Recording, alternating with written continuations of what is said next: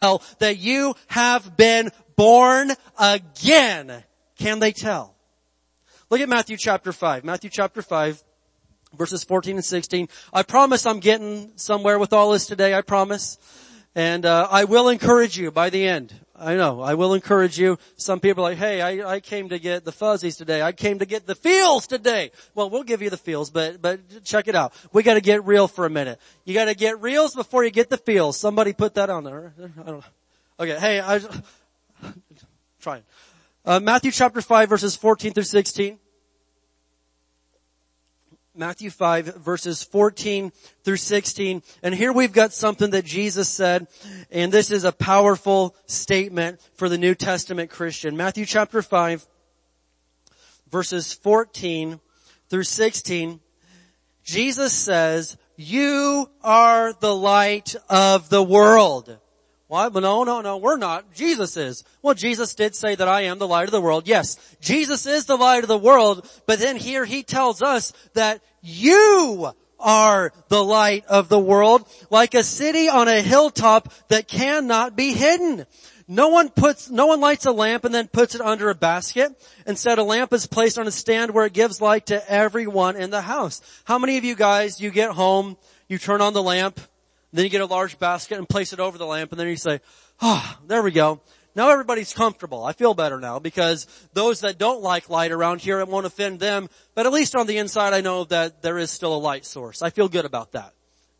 That's stupid. That doesn't make any sense at all. I mean, just turn the thing off and save your electricity if you're going to be like that.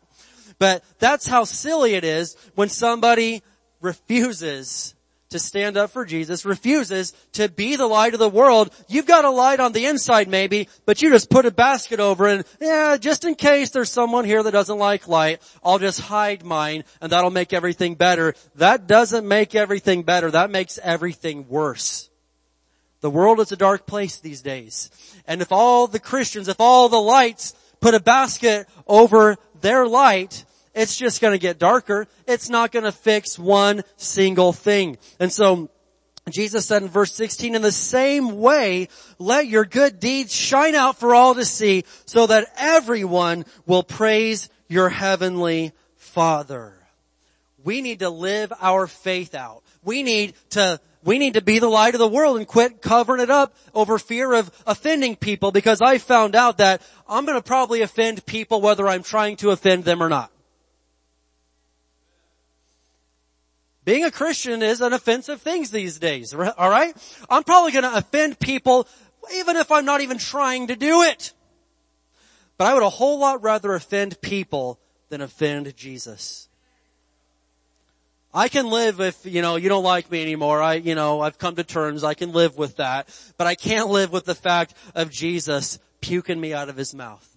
I can't live with offending Jesus and the Holy Spirit. I need them.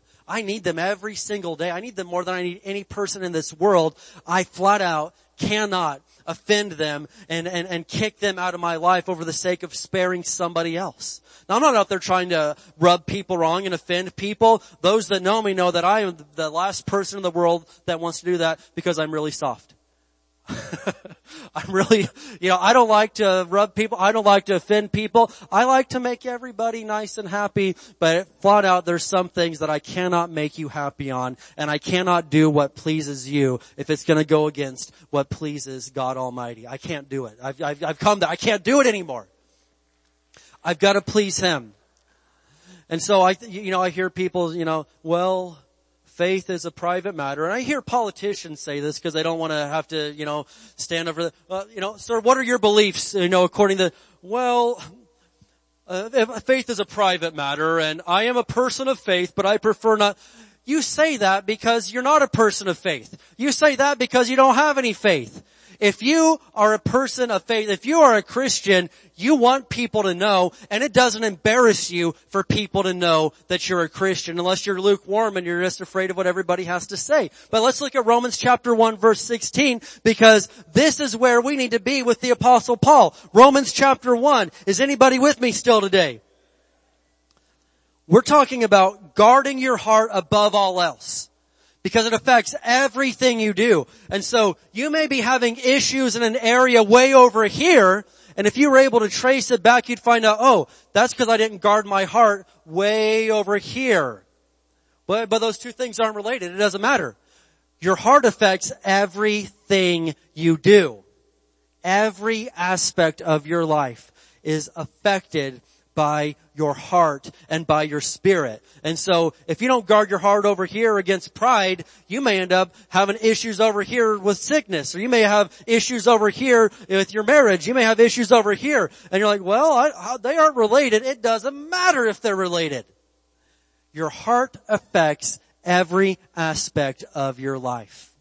And so Romans 1:16, I love what the Apostle Paul said right here. He said, for I am not ashamed of the gospel of Christ, for it is the power of God to salvation for everyone who believes, for the Jew first, and also for the Greek. Who in here, you're ashamed and embarrassed of the gospel because it is out of date with society's standards today?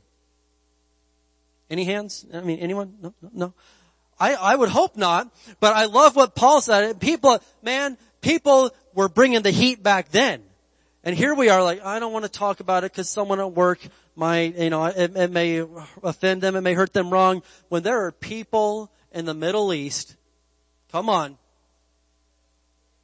Yeah, but they persecute me and they make fun of me for praying for my lunch, so I'll just do it in private now. If that's all it takes to make you back off from Jesus, you are lukewarm, and I'm not afraid to say it. When we've got people over there that got a knife to them, and they say, no, I won't give, no, I refuse to back up. Go ahead and kill me, but I will never let go of Jesus.